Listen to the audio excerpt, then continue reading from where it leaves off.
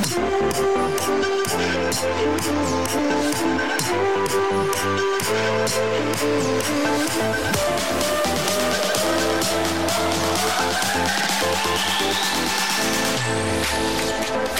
for joining us for the Connect podcast. I'm Cole Phillips, the lead pastor of the Connection Church, and every week we're going to look into the Bible to find out how God's Word connects to our everyday lives. It's going to be life-changing. The Connect podcast is produced every week for your growth and inspiration. You can find all the show notes at makingtheconnection.org. You can also find the podcast on your favorite podcasting service. Follow me on Twitter at Cole Phillips and on Facebook and Instagram. You'll find all the links in the show notes. Now, let's get into the study. All right, I'm so glad that you're here with me today, and I'm excited about continuing through the book of Acts. We've just gotten started, so you're here at a great time. Be sure to let people know if you're benefiting from this. Be sure to let everyone know so that they can also grow. And what we do at the Connect podcast is we get into God's Word so that we can get God's Word into our lives, so we can get it out of our lives, into the world around us. And, you know, a major problem that we're facing in our world today is there is a crisis of leadership. It is a problem to have, godly leaders with integrity. They're hard to find. And this is true in our world at large, but this is true in the church as well. And so I want to help raise up leaders. And I know that if you're listening to this, then in many ways you are a leader. Leadership is simply influence, nothing more, nothing less. Everyone has a circle of influence, a sphere of influence of people that you are making a difference in their lives. And the church certainly needs good, godly, strong leaders. And so as we get into Acts chapter 1, and we're going to try at least to look all the way from Acts 12 through Acts 1:12 and through verse 26. And what we're finding here is this is a passage that really tells us about what leadership looks like and what God is looking for in leaders. And so this applies to how we should live our lives, but also it applies to the kinds of leaders that we should look to and the kind of leaders that we should bring into our lives. So if you have your Bible, open it up, and if you've got something to write with, take some notes. Let me read verses 12 and just 12 and 13, I believe, to begin with, all right? So it says this: Then the apostles returned to Jerusalem from the hill called the Mount of Olives, a Sabbath's day walk from the city. If you remember what had just happened, Jesus had just ascended into heaven, and the disciples were standing around watching, and the angel said, "Why are you standing here? You need to do what he told you to do." Jesus told them to go back to Jerusalem, to wait in Jerusalem. And so in verse 13, when they arrived, they went upstairs to the room where they were staying. Those present were Peter, John, James, and Andrew, Philip and Thomas, Bartholomew, and Matthew, son of Alphaeus, and Simon the Zealot, and Judas, son of James, different Judas than the one who betrayed Jesus. And so we see these essentials of leadership that begin right here in this passage. And the first one that we need to nail down is obedience, doing what Jesus tells us to do. What did the disciples do? They returned to Jerusalem. They had just witnessed Jesus' ascension, and they obeyed Jesus by returning to Jerusalem. And let me tell you, this was not easy. Obedience doesn't always mean that it's going to be easy. Their obedience took great courage, in fact, because Jerusalem was the epicenter of the opposition to Jesus and his followers. So they were literally risking their lives to obey Jesus. It would have been so much easier to go someplace that was considered more safe and wait on God there and even serve God there. But what Jesus wanted them to do was to go back to Jerusalem. He had told them to do it, and the disciples had committed their lives to do what Jesus told them to do. And so when we are not obedient, we are in so many ways disqualifying ourselves from leadership. And we know that unfaithful leaders can produce, and many times produce, unfaithful followers. One thing I think we don't think about is that sometimes the reason we have unfaithful leaders is because as followers, we are unfaithful. Sometimes what I'm saying is we get the leaders we deserve. John Calvin wrote this: when God wants to judge a nation, he gives them wicked rulers. And you need to look no further than our country, our nation, to see how true this has been. When we are choosing our leaders, we have to be walking ourselves in God's will, obeying what God has told us to do. Many times we want to know God's will for our lives, but we're not willing to do what God has told us to do. And, one question we would raise is like, if I'm not doing what God wants me to do already in my life, then why is God going to show me what's next? Why is God going to show me something else he wants me to do when he already knows I'm not doing what he asked me to do? And you can't know God's choice for a leader unless you personally are obeying him. Disobedient and worldly believers end up with disobedient and worldly leaders, ungodly leaders. And we see this happening in the church at large, all over the place. And we wonder, why is that? Well, we need to raise our level of obedience. We need to make sure that our leaders are serious about doing God's will and following God's purpose. And so that's first, is if you want to be a leader today in your own life, in your own home, in your own business, then make sure that you're doing what God tells you to do. I'm talking about obedience. The second essential is that a leader is committed to God's mission. That is first and foremost.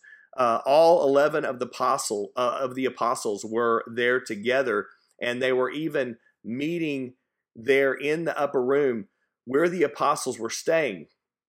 This was a large room. There were over 120 disciples who had gathered in that room. But again, we have leaders today, and we are leaders. I mean, I'm talking whatever sphere of influence you're in. There are leaders who are compromising, who are less focused on the mission. What's the mission? We keep the main thing the main thing. And the main thing is to reach out to those who do not know Jesus yet.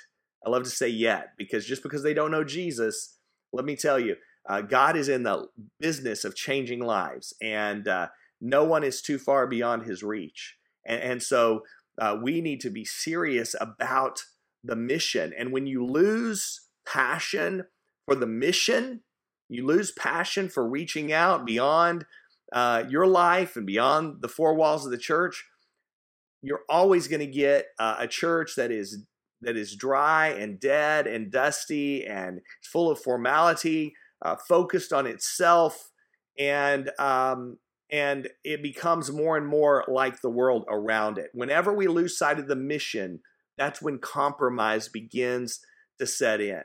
And there's a huge difference between being outreach-oriented, let's say, and being just socially minded. There are a lot of Christians that are socially minded, and they want to do good in the world, and we need to be doing good in the world. In fact, we need to be doing more good in the world, because people, many times, they look at our lives and they see how much we care by what we're doing in order to help them. But at the same time, it's not just about those social ministries. It's not just about feeding or clothing or all of those things. That may be a first step.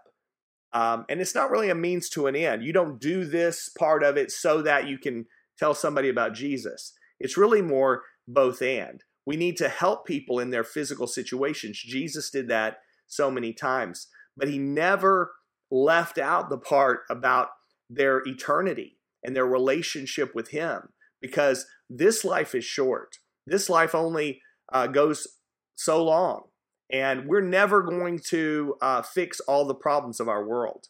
But eternity, on the other hand, is very long, and we want to make sure the ultimate answer for all the problems in our world is that people know Jesus, and God is going to fix it all. So we gotta do both. We've got to be helping people, and we've got to be telling them about the reason why. And a lot of churches have sort of gotten to the point where they're just saying, well, we're just going to sort of help the community be better. And let me tell you also, I'm just telling you from my heart today, like church is in a community, it makes all the difference. It raises the level of the community, and it brings so much life and so much hope into the community and so much help into the community. Okay. And yet, again, that's one piece of the puzzle. But the primary commitment has to be reaching people for Jesus. And so the church has to have and follow true, godly, passionate leaders.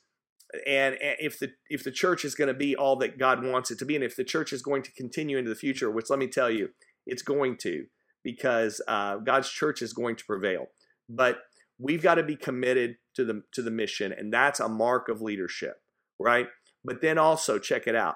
Another essential of leadership that we see here is seeking unity and community, okay?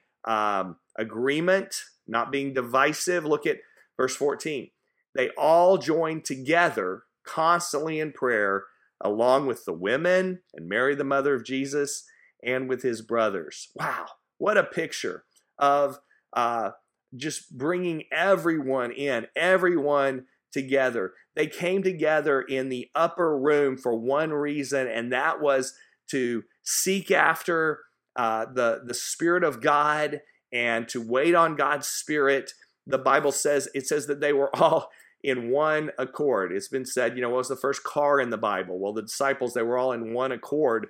But that word means the same mind, having the same mind or spirit, being united in their thoughts and in their heart and their purpose. Okay, so all 120 believers at that time, they were in the upper room. And it is amazing as we walk through Acts to see how we go from 12 to 120 and watch how quickly things multiply.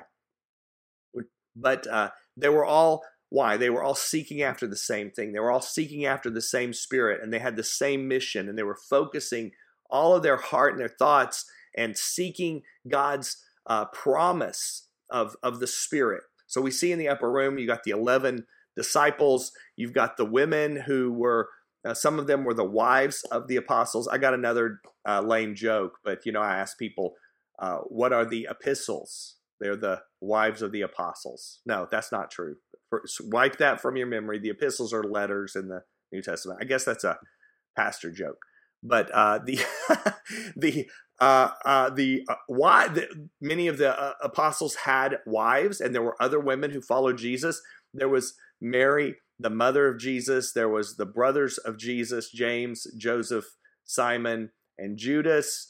And, it's so interesting that they were there, because these were Jesus' family. And before the resurrection, they were like, there's no way that Jesus is the Messiah, the Son of God.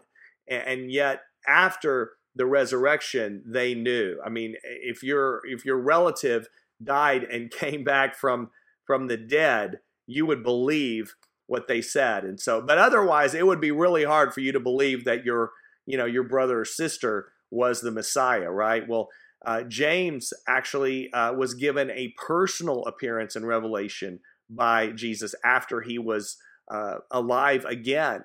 And he became the pastor and the leader of a great church in Jerusalem.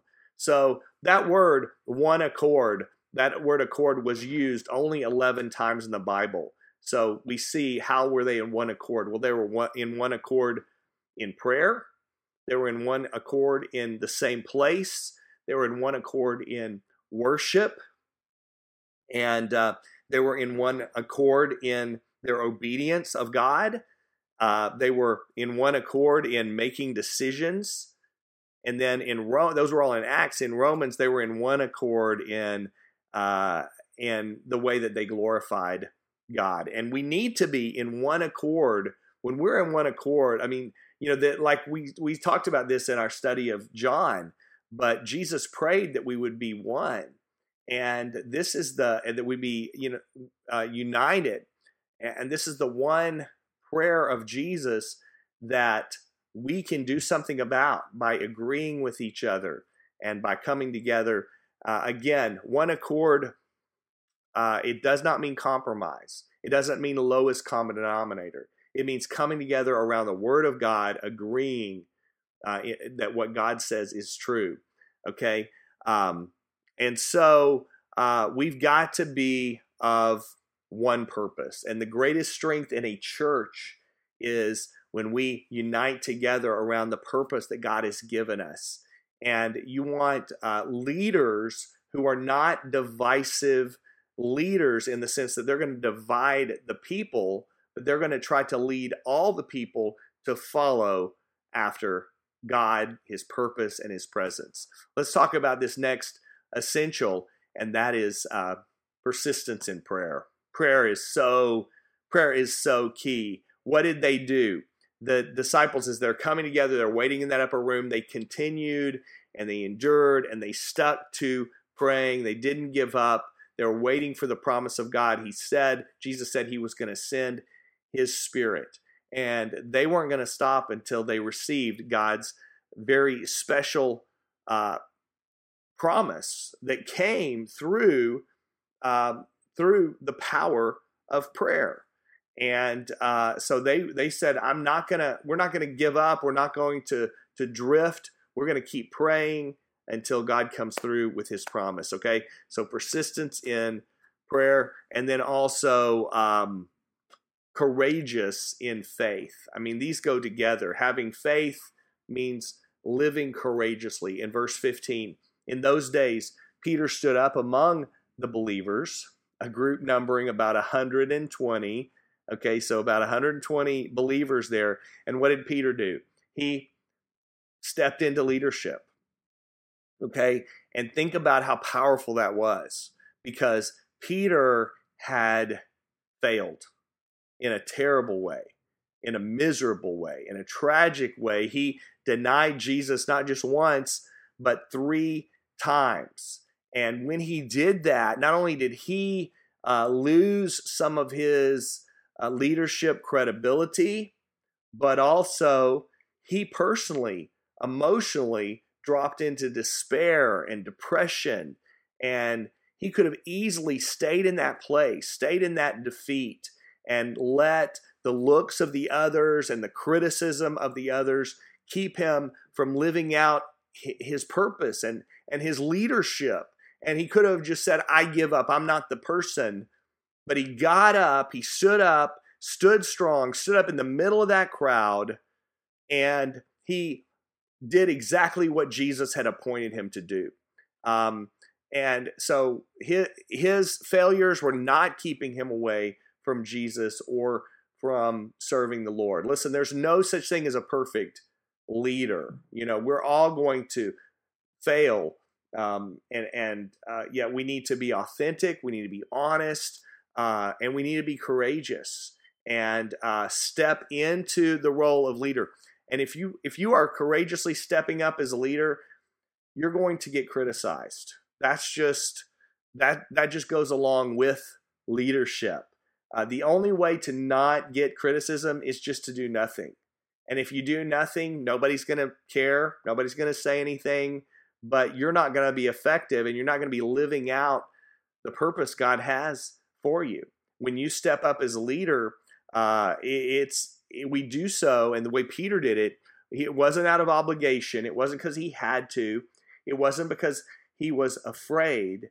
It was because he had a call on his life. He knew God's purpose for him. And what he said to the leaders of the church was, here he says, to the elders among you, I appeal as a fellow elder and a witness of Christ's sufferings, who also will share in the glory to be revealed.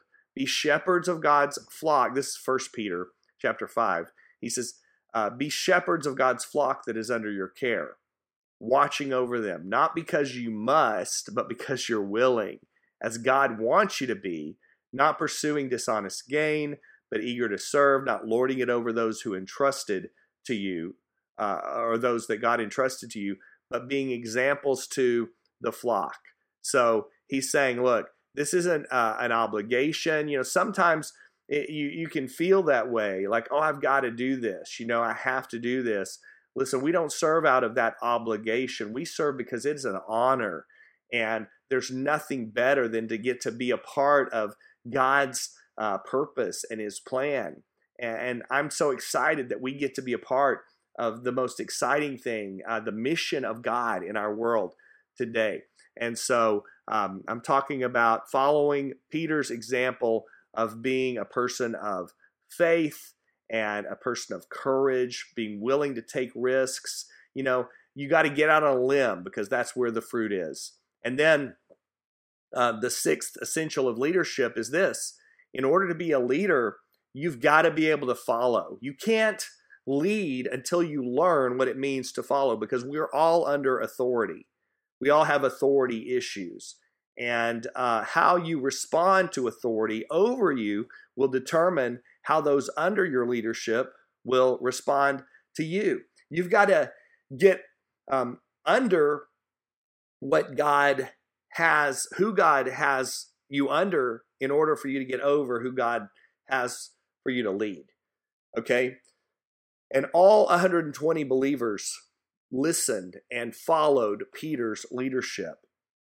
Leadership is really, or followership, let's say. Followership is voluntary, especially in the church. If you've got a paycheck and you're working for a boss or a parent, you might be obligated to do what they say. But Christian leadership is willingly choosing to follow. And we follow godly leaders, God-called leaders. But at the same time, God's blessings and his presence depended on their willingness to follow the leader that God had placed in their life. And so leaders, one of the things I've found as leaders is in terms of being suitable to lead others, not only do you have to be willing to follow, but you've got to be teachable, and you've got to continue to be teachable. We're learning. If you can't lead somebody to a place that you're not going, and if you're not continually growing, people will grow past you. They're not going to follow you, right? So we got to continue to be self-feeders. We got to continue to grow. Let's look at verse 16 through 20, okay? Peter said, brothers and sisters, the scripture had to be fulfilled in which the Holy Spirit spoke long ago through David concerning Judas, who served as a guide for those who arrested Jesus. He was one of our number and shared in our ministry. He's talking about Judas Iscariot. With the payment he received for his wickedness, Judas bought a field. This tells of his fate here. Check it out. There he fell headlong. His body burst open. This is nasty. All his intestines spilled out. Everyone in Jerusalem heard about this, so they called that field in their language Akeldama, which is field of blood. For, said Peter, is written in the book of Psalms, may his place be deserted and there be no one to dwell in it, and may another take his place of leadership. Huge lessons here, and that is that just because you're called and you're appointed and even have some success and effectiveness in leadership, that doesn't mean that it is you're going to continue to lead lifelong, because you can forfeit your leadership. You can disqualify yourself in your leadership. The church had this empty office because Judas had died in a tragic way as an example for people to say, hey, this is dangerous stuff. If I don't take my calling seriously, it can end very, very badly. Judas held one of the highest positions. He was the treasurer of the ministry. He handled the money, right? Leadership is not a one and done appointment for life. You've got to stay on the path.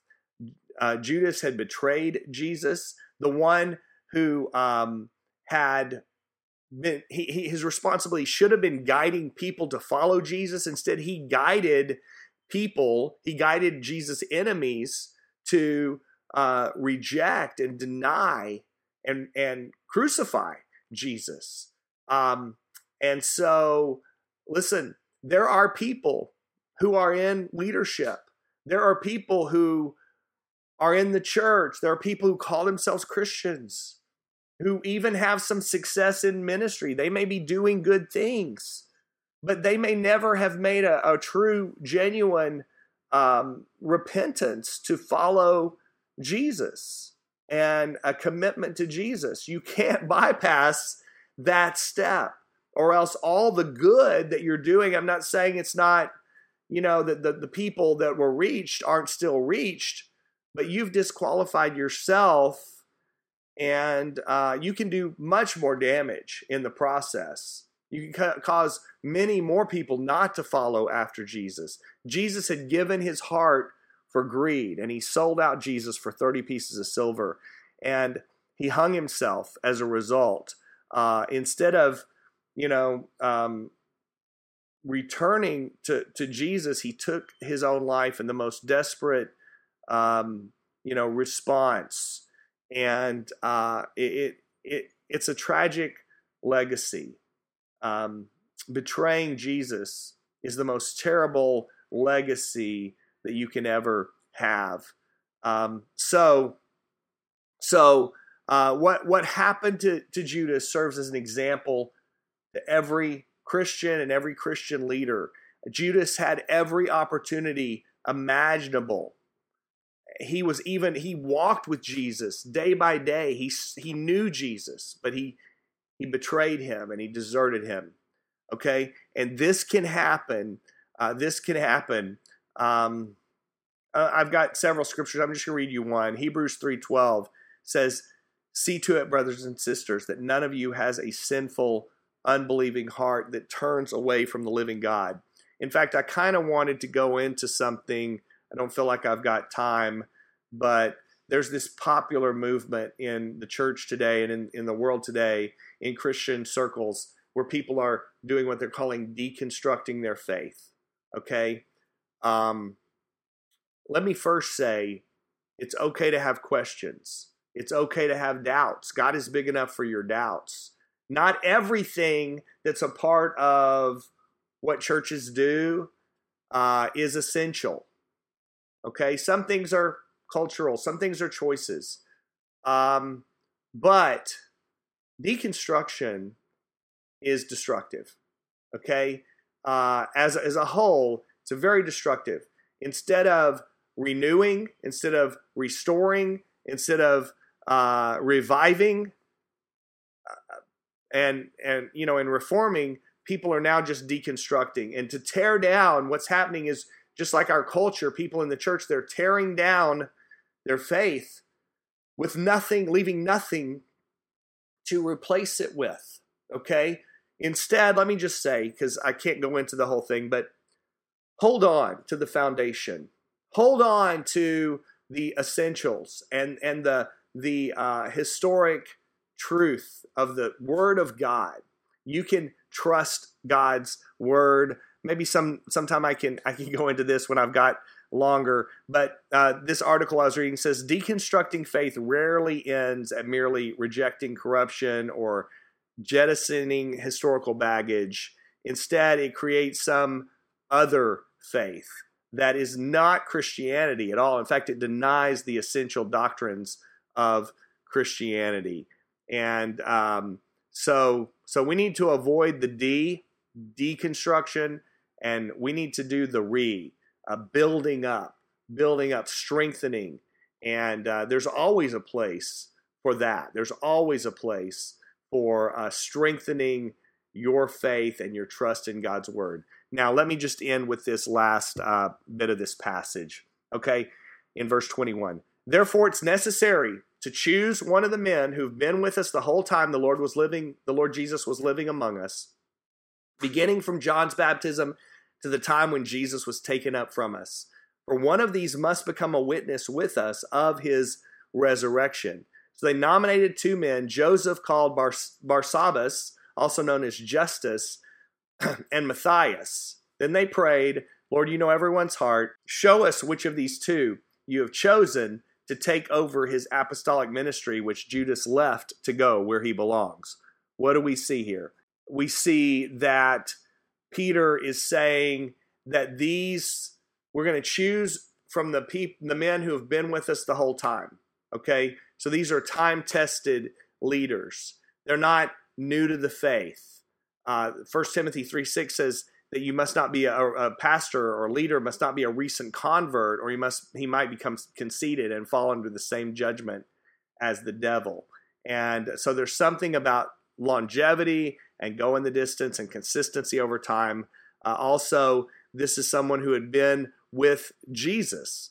As a leader, you got to know Jesus, not just know about Jesus, not just know of Jesus, but to know Jesus personally, and it's all about Jesus. But then also, leaders have to be called by God. It's the calling of God on their life that makes the difference. And people were involved, the congregation affirmed the whole process as they cast lots. It sounds funny that they take this whole process very seriously and then they're just like throwing dice. That's not really what was happening. What the lots were, they were more like nominations.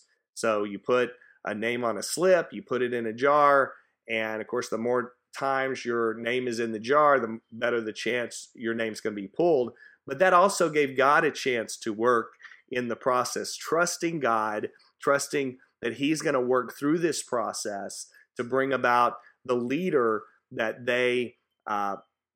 that God wanted for them and that they needed. So in verse 26, they cast lots. The lot fell to Matthias, so he was added to the 11 apostles. And so the call to leadership is great, and we need leaders. And I just want to challenge you and encourage you, don't shrink back. Today, our world needs godly, committed, obedient, passionate leaders who will do whatever it takes to reach people for Jesus and to lead in the way that God honors. And so I want to encourage you and challenge you to go the distance today. And, it is one thing to learn to follow leaders. And I want to encourage you to do that, honor your leaders, but also you have a role in leadership in God's family. So I encourage you to do that. Don't shrink back, but be courageous. Let me pray with you right now. Heavenly Father, God, I thank you so much for your goodness, Lord. I thank you for those who are watching. I pray that and listening, I pray that you would bless them. And God, we pray for our leaders. We pray for our churches and our pastors, God, that you give them courage to stand in the face of a culture that is in opposition to your truth and to your word. God, give us great courage. Give us great effectiveness, God, at reaching people in your name and leading them into a personal relationship with you.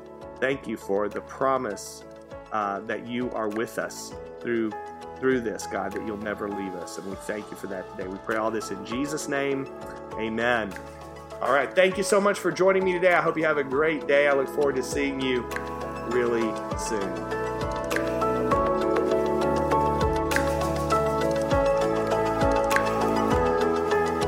Thank you for joining us for this week's Connect podcast. If you liked what you heard, then be sure to like, share, comment, subscribe, rate. We want to spread this good word to everybody we can who needs to hear this message. I hope you have a great week, and I look forward to you joining us next week for the Connect podcast.